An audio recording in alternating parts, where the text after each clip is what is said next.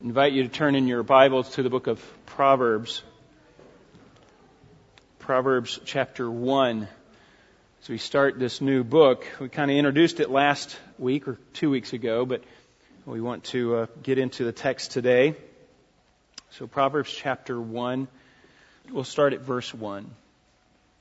The Proverbs of Solomon, the son of David, king of Israel, to know wisdom and instruction, to discern the sayings of understanding, to receive instruction in wise behavior, righteousness, justice, and equity, to give prudence to the naive, to the youth, knowledge and discretion.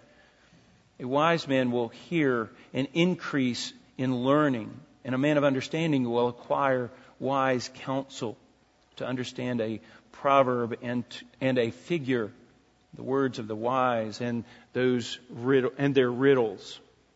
Let's go to the Lord in prayer. Father, we thank you for your word. I pray that you would bless our time in it. May it enrich our hearts, fill our minds. Lord, I pray that we would be able to apply these things to our lives so that your kingdom will be built and the world may see and glorify and honor you. And I pray these things in Jesus' name. Amen. Well, in every class that I took in college and every class in seminary even that I took, the first day of class, the professors would always give us a syllabus. And on the syllabus, just a few sheets of paper really, and it would be the professor's name. It would be the purpose of the class, what is required for the class, the materials that you'll need to take the class. But also in that would be what you can expect to learn from the class, what skills, what you will know at the end of the class, the skills that you'll develop while you're taking the class.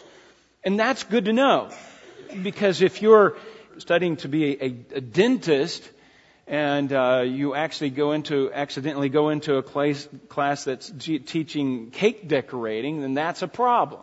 It's not really going to get you to your goal.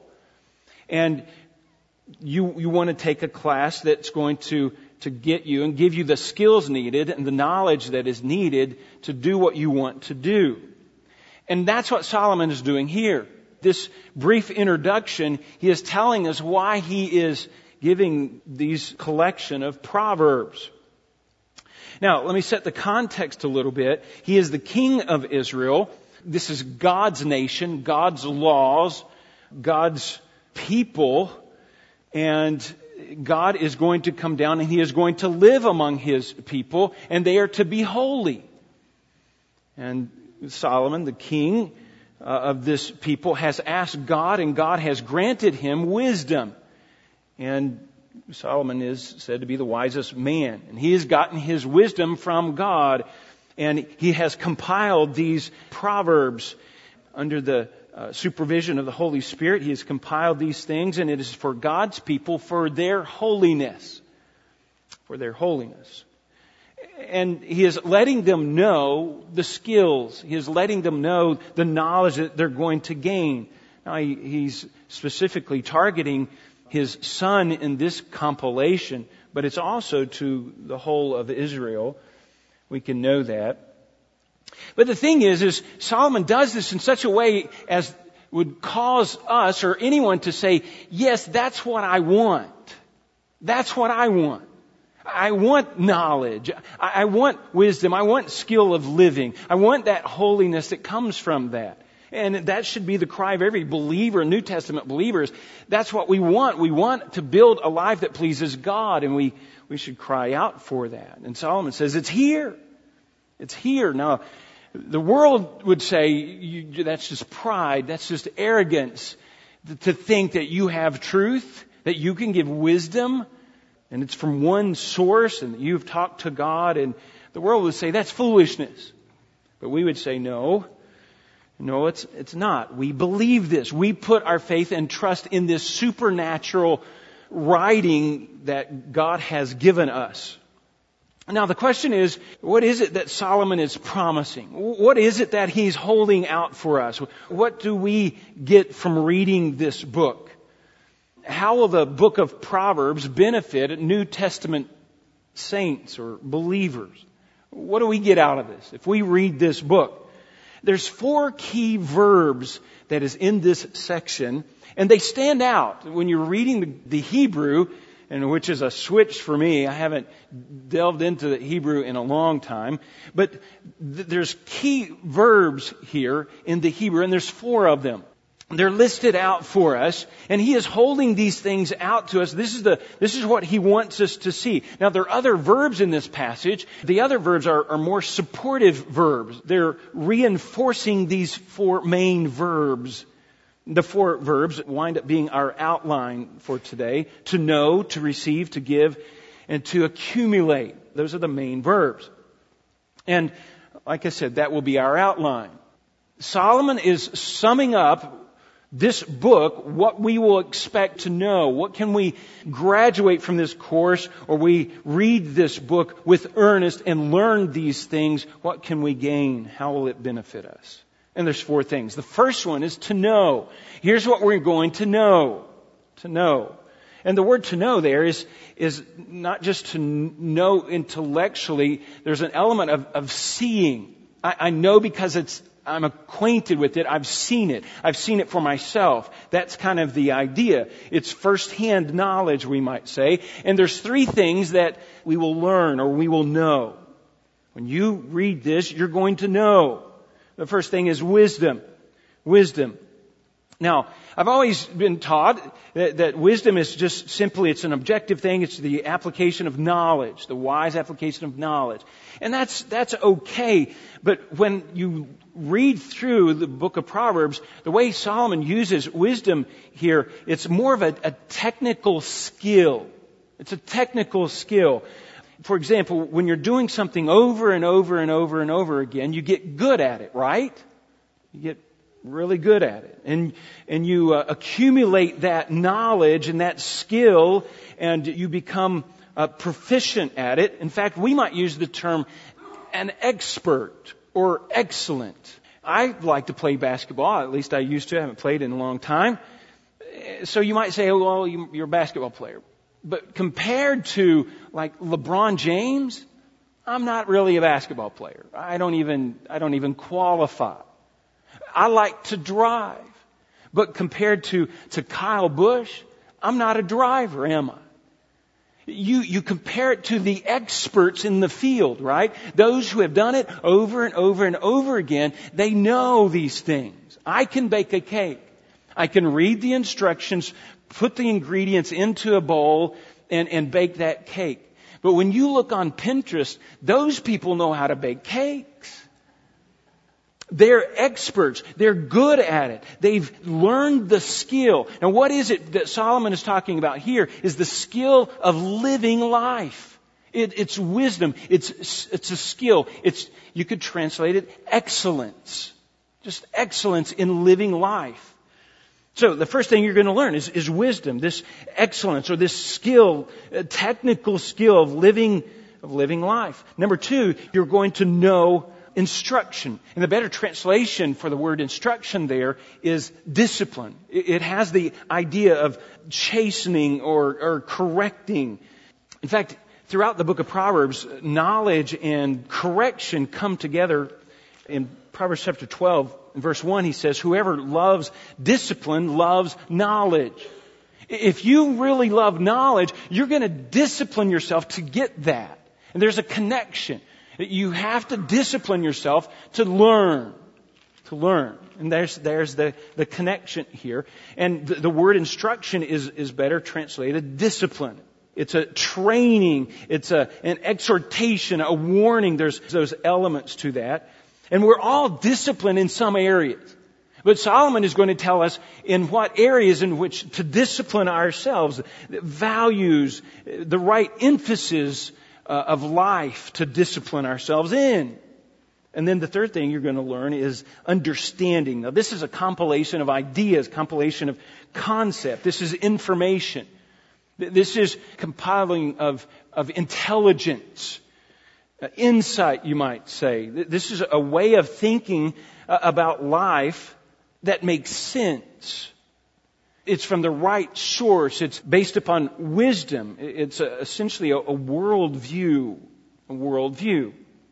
Now, the world has a worldview. The world has they will promise wisdom. They'll promise these same things here. They'll give you a worldview. But their worldview, their wisdom is incomplete. It's not complete. They will look at things just on the material surface level. They will not include God. In fact, most of their teaching and training will exclude God. And so their material, their wisdom is just incomplete. We want sound principles that lead to practical application. The world only sees the material world. They don't deal with the element of God and a creator. They don't deal with the spiritual realm, and that's where you have to go first. We so easily fall into the trap of just following our own, the Bible would call it vain imaginations or impulses or sentiments, and that becomes truth, and that becomes our worldview, and we live under that. But we want a consistent bringing the physical world together, the spiritual world together, and we want to know, and we need to know. And Solomon says, it's here. I will gather this for you so that you can know. And this is from a source that we can trust. That's a common slogan for news organizations, isn't it? You can trust us. Listen to our news. This is news that you can trust. You might say fake news or fake knowledge. The world would offer that. This is real news. This is real knowledge right here. Otherwise, we're going to be like Paul said in Ephesians chapter 4. You know the verse well, but let me just remind you of this verse. 4:14, Ephesians 4:14. He says, as a result, we are no longer to be children, tossed here and there by waves and carried about by every wind of doctrine, by the trickery of men and the craftiness of deceitful schemings. Satan is going to provide those answers that he thinks that we want, or that he's going to give us this thing. The world's going to give us this thing, but it's back and forth. It's incomplete knowledge. It's not sufficient. It doesn't ground us. And folks, that's what we need. We need to be grounded. This is truth. This is absolute truth. We need this grounding. We need the settledness of a master blueprint of life to look at. And that's what Solomon is offering us here. This is pay dirt. This is a fixed element of a fixed compilation of principles anchoring in truth. Anchoring in truth. And what does that mean? I just think the church has just bought into the world's relativism. And the church is here and there. They're not grounded at all. It's so relative. And I just think, when will this fad of everything goes, when is that going to end? When is the church going to wind up going back to the Word of God and anchoring themselves in some absolutes, in some absolute truths? When are we going to be like Joshua and says, I don't care what the rest of anybody else does, but as for me and my house, we will serve the Lord. That's what Solomon is calling us to here. You want wisdom, true knowledge, the skill of living life, you come here. I've got it right here. So this is what we are to know. This is what we are to know. This is in this book, reading the book of Proverbs, will give us what we need to know. Here's what we will receive. Number 2, what we receive. Another verb in verse 3. He says to receive instruction in wise behavior. That's the summation. Here's what you're going to receive. You're going to receive instruction in wise behavior. Righteousness, justice, and equity. Now, to receive there is to kind of take for oneself. It's not just to sit back and receive it. This is the idea of you've grasped it. You've gone out and worked for it, and you've received it. It is yours because you own it. You have worked for it. Like a house, you might receive a house, but it's because you've worked for that house. And you've gained it. So you received instruction. You've gone out and you sought, and now you've received this instruction in wise behavior. And that's what we want. Servants of God, that's what we want. Discipline of life that produces godly living, that produces this skill of godly living. And he gives us 3 areas, again, to apply this. First area is righteousness. This is the action. There's moral principles here, and usually that's where we stop. We just stop with the moral principles. Well, I'm a good moral person, and that's righteousness. No, moral righteousness includes anything that is the will of God. The will of God. It refers to what is correct, what is right. It's the right thing to do, what is honest. And there's an element, I was reading through this word, there's an element of faithfulness, of consistency, doing it over and over again. Righteousness is not just a one-time act, it's a faithfulness to it. And he says you're going to learn that skill of living. Number 2 is justice. This is a legal term, and it talks about determining right from wrong and being able to assign rewards for right behavior and punishment for wrong behavior. Being able to discern that. And that's a skill that we need, isn't it? When you look at this church today, you step back and you think, they have no discernment. They have no way to judge things. Everything is just kind of equal to them. The next word is equity. We will know what is, a good translation is this fairness. It means a straight line, a level place is a literal term. Evenness. And it's talking about just being upright. It's being fair. It's being equal to all. Being able to judge in such a way as to be equal. Now, those are skills. Those are skills that we need. And while other parts of Scripture, they show us the glory of this high calling that we've been called to, the book of Proverbs shows us how to walk worthy of that. It shows us the details of how to do that. And I will say that those in the New Testament, righteous people were based upon, they have based their life, it seemed to be, they were governed, let's say that. They were governed by the principles that we find in the book of Proverbs. Those are New Testament saints. Now, we also see them, though, throughout church history. I think wise behavior, we can look back in church history and we can see those godly people that have taken the wisdom of Solomon and the wisdom throughout Scripture and applied it to their lives and built lives that have influenced the rest of society. I think the Puritans and the Puritans' teaching.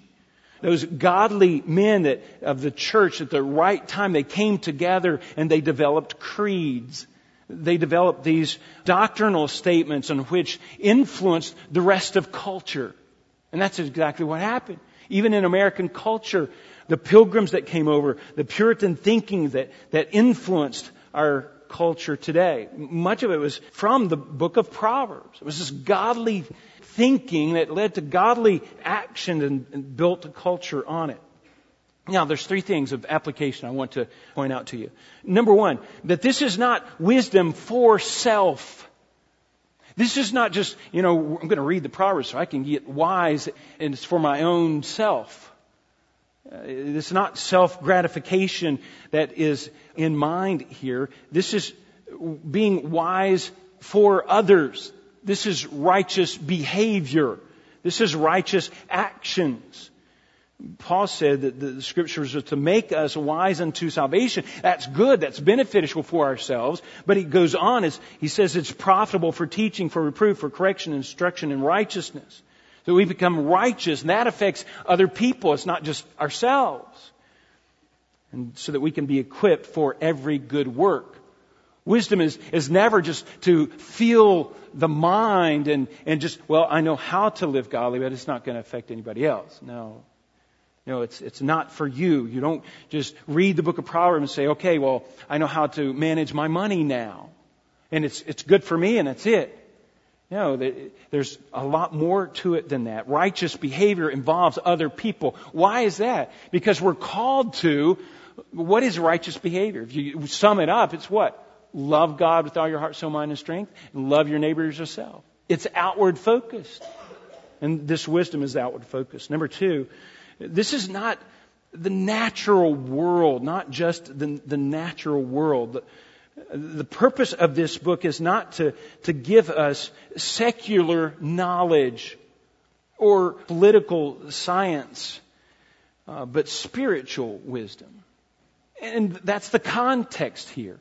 So often we take the book of Proverbs kind of out of context and of the Bible, essentially, the broader context. We take it out of there and we just apply it to the physical elements of life, and we kind of just stop right there. But this is a spiritual book. It's a spiritual book. And it's intended to be read in the context of the rest of Scripture in relation to God. Solomon has pulled together these Proverbs, and these Proverbs include the existence of God. It includes the understanding, the basis of all of this is that God created everything, that we are sinful people, that the earth is governed by spiritual principles, and Solomon recognizes that and pulls it all together. And this is a spiritual book. This is not just, the secular person can't just take this book and just, develop a great life for themselves out of it. This is a spiritual book. Spiritual book. Number 3, just by way of application. This comes through, if you look at verse 3, it comes through instruction. Instruction in wise behavior. What does that mean for us? That means that we have to submit to instruction, isn't it? When I went to school as a young boy, I hated instruction. Instruction means that everybody sat there and be good while one person got to talk. And I wanted everybody to talk. I wanted to talk. But we had to submit ourselves to instruction. And there's humility to that. And there has to be humility. We come to this book submitting ourselves underneath it. Pride will get in the way. Pride will say, you know what? I don't need that. I don't need that instruction. I've got life figured out. I don't need to be instructed on how to live. I'm old enough now that I've got it all figured out. There's a humility that has to take place in our lives. We have to become learners. Now that's a New Testament term, isn't it? Disciples, learners. I like what one commentator says, the longer you learn, the more you feel yourself as a learner. You need to recognize that. Do you feel yourself as a learner? Somebody that's just always learning. Now it's not ever learning and never coming to the knowledge of truth, but we're always learning, always increasing. And there's always this humility, submitting ourselves. And I see so many people that have so many opinions. Everybody's got an opinion, but they never read it. Never really humbled themselves to submit themselves to these principles.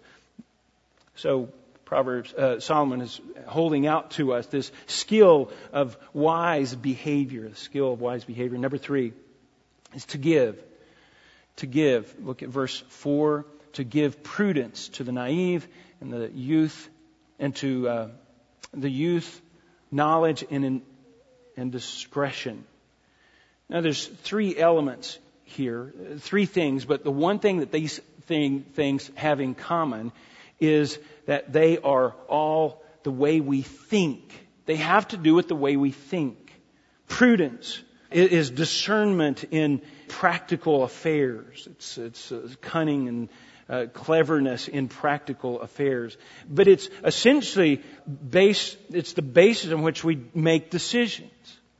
Our decisions are based upon right values, what is important.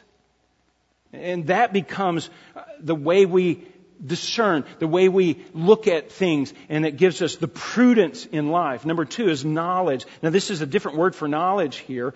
This word means essentially reasoning ability, the ability to reason or think our way through things. And number 3, there's discretion. Discretion. This is judging wisely, judging objectively, basically seeing the situation as for what it really is. And he's writing this to the naive, he says, and to the youth. Now, it's not that they are stupid or they're a little slow or a little simple. No, it's not that they lack intelligence here. The word for naive there is open-minded. They're kind of between 2 crossroads, and they could go either way. They're just kind of open-minded. In fact, they'll just kind of believe anything. They're kind of teetering back and forth. They don't know the difference between, enjoying a nice Pepsi or enjoying marijuana. It's the same to them. It's the same. Or sex outside of marriage and sitting down to a good meal. It's the same. It's the same. No moral understanding, maybe. There's no difference between lying and winning. It's the same. And there's where they are. They're teetering on right and wrong, foolish and wise. Now, obviously, we are not to be open-minded. We're not to be this simple. We're to inform ourselves and guard against it because we have principles, we have information, we have knowledge, we have values, certain values, and those things close our mind to other things. We don't read liberal theologians. Those who have rejected the Word of God. Those who consider Christ as just a man and not deity. Those who misinterpret or misdefine the Trinity. We close our mind to their thinking. We don't want that kind of thinking. Because it's just incorrect. It's wrong. It's not complete. And the world, folks, the world will give us their wisdom. They will offer their wisdom. They will offer their value system. They will tell you what's important. In fact, if you don't believe them, they will kind of push it on you right now. That's what's happening. You guys conform. That's the place that we are today. Just some illustrations. How about abortion? Abortion. What do you think about abortion? What does the world think about abortion? They don't have the grid by which we have from the Word of God to think through it. Now that's an easy one. That's an easy one. Abortion. We understand. It's killing of human life, and we're informed by Scripture because of that. What about gun control? Dave brought up guns last week.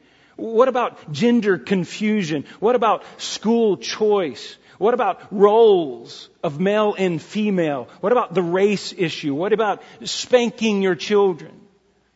What about gambling, marijuana, or music, or the way we use our words? You say, well, those are gray areas. Solomon is saying, you come in here, we will give you the tools, the skills, and we will give you the mindset by which to think through these things. I remember when I was dealing with the legislator in Pennsylvania, someone came to me and said, what do you think about school choice? School choice? I think school is a good thing. I think everybody should go to school. I was simple. I didn't understand.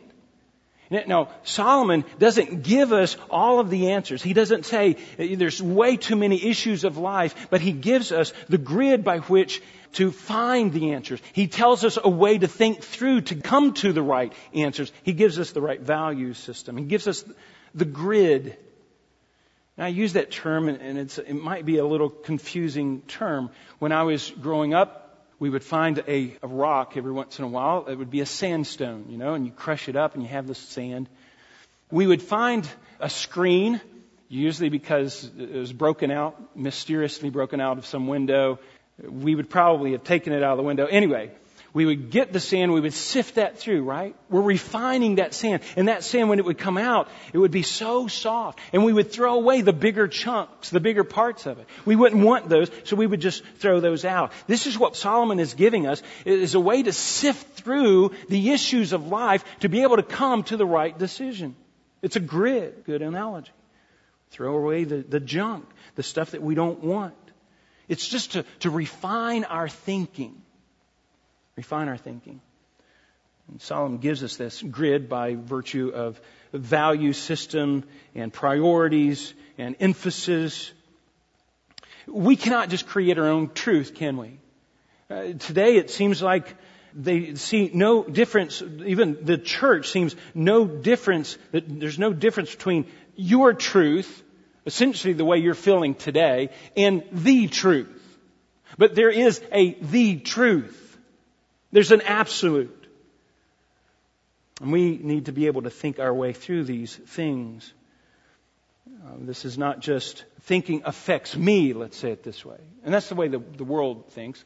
Those list of things that I just read off. The world would say, well, how does it affect me? And I'll tell you what I think about it. No, we govern ourselves by principles. By principles. Let's move on. We've got one more. So you have the ability, you'll gain the ability to think through the issues of life. Number 4 is to accumulate. Accumulate. And this comes from the verse 5, the verb in verse 5. He changes up a little bit and he says, a wise man will hear. Now that's our key verb. He will hear.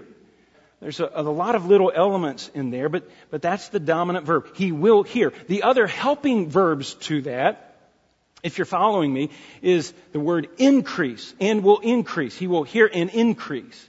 And then the parallel statement down below that, and he will acquire. And the idea is he's accumulating. He's going to hear, but he's going to get it. He's going to accumulate it. He's going to increase his learning. He's going to acquire. So you have two parallel statements. A wise man will hear and increase learning. In the same statement, just stating it a different way, he says, a man of understanding, that's a wise man, will acquire wise counsel. That's what he's going to do. That's what a wise man does. You say, well, no, you come to be a wise man and then you don't have to learn anymore. That's foolish. A wise man is going to just keep on accumulating. Keep on accumulating. Walmart's this superstore, this big store. But even the size of Walmart is, if they stopped bringing materials into the store, they would eventually sell out. Right? We understand that. Eventually. It might take them a couple of years, but they would eventually sell out. So they have to have supplies coming into that store all the time. A wise man is the same way, and he understands that. And there's a humility there, and he's always constantly pulling together, refining this wisdom. And building this wisdom. We don't come to this book just to feed our curiosity. We don't come to this book to just satisfy our conscience. We come to this book to learn. To learn. How will this impact my life? What can I take away from these things? And you say, well, why in the world do we need this? Why do we need to come to this book and learn? Well, just the obvious here is so that we can compile, so that we can pull these things together. But let me give you one last reason. This is going to be a New Testament passage. Matthew chapter 25. Now, this is the passage that was read for us earlier. But I want you to think about this. Matthew chapter 25, Jesus tells of the parable of this rich man. He goes off. Before he goes off, he gives talents. He gives some money, essentially, to his servants. And 2 of them take the money. They're wise servants, and they invest it. When the master comes back, they said, hey, I doubled your money. Both instances. I doubled your money. But the slothful servant, the wicked servant in verse 26 is what he says. In fact, he's called a worthless slave. Just throw him into outer darkness. He says, here's your talent back. I didn't do anything with it. But here, I preserved it. It's here. He says, throw him out.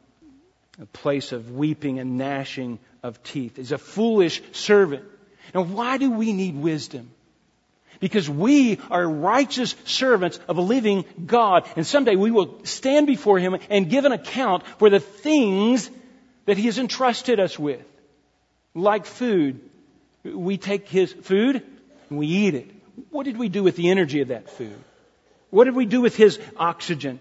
His talents that He has entrusted us with? What did we do with the abilities, the strength that He has given us? The mental capacity. What did we do with those things? Will He say, depart from me, you just foolish servant.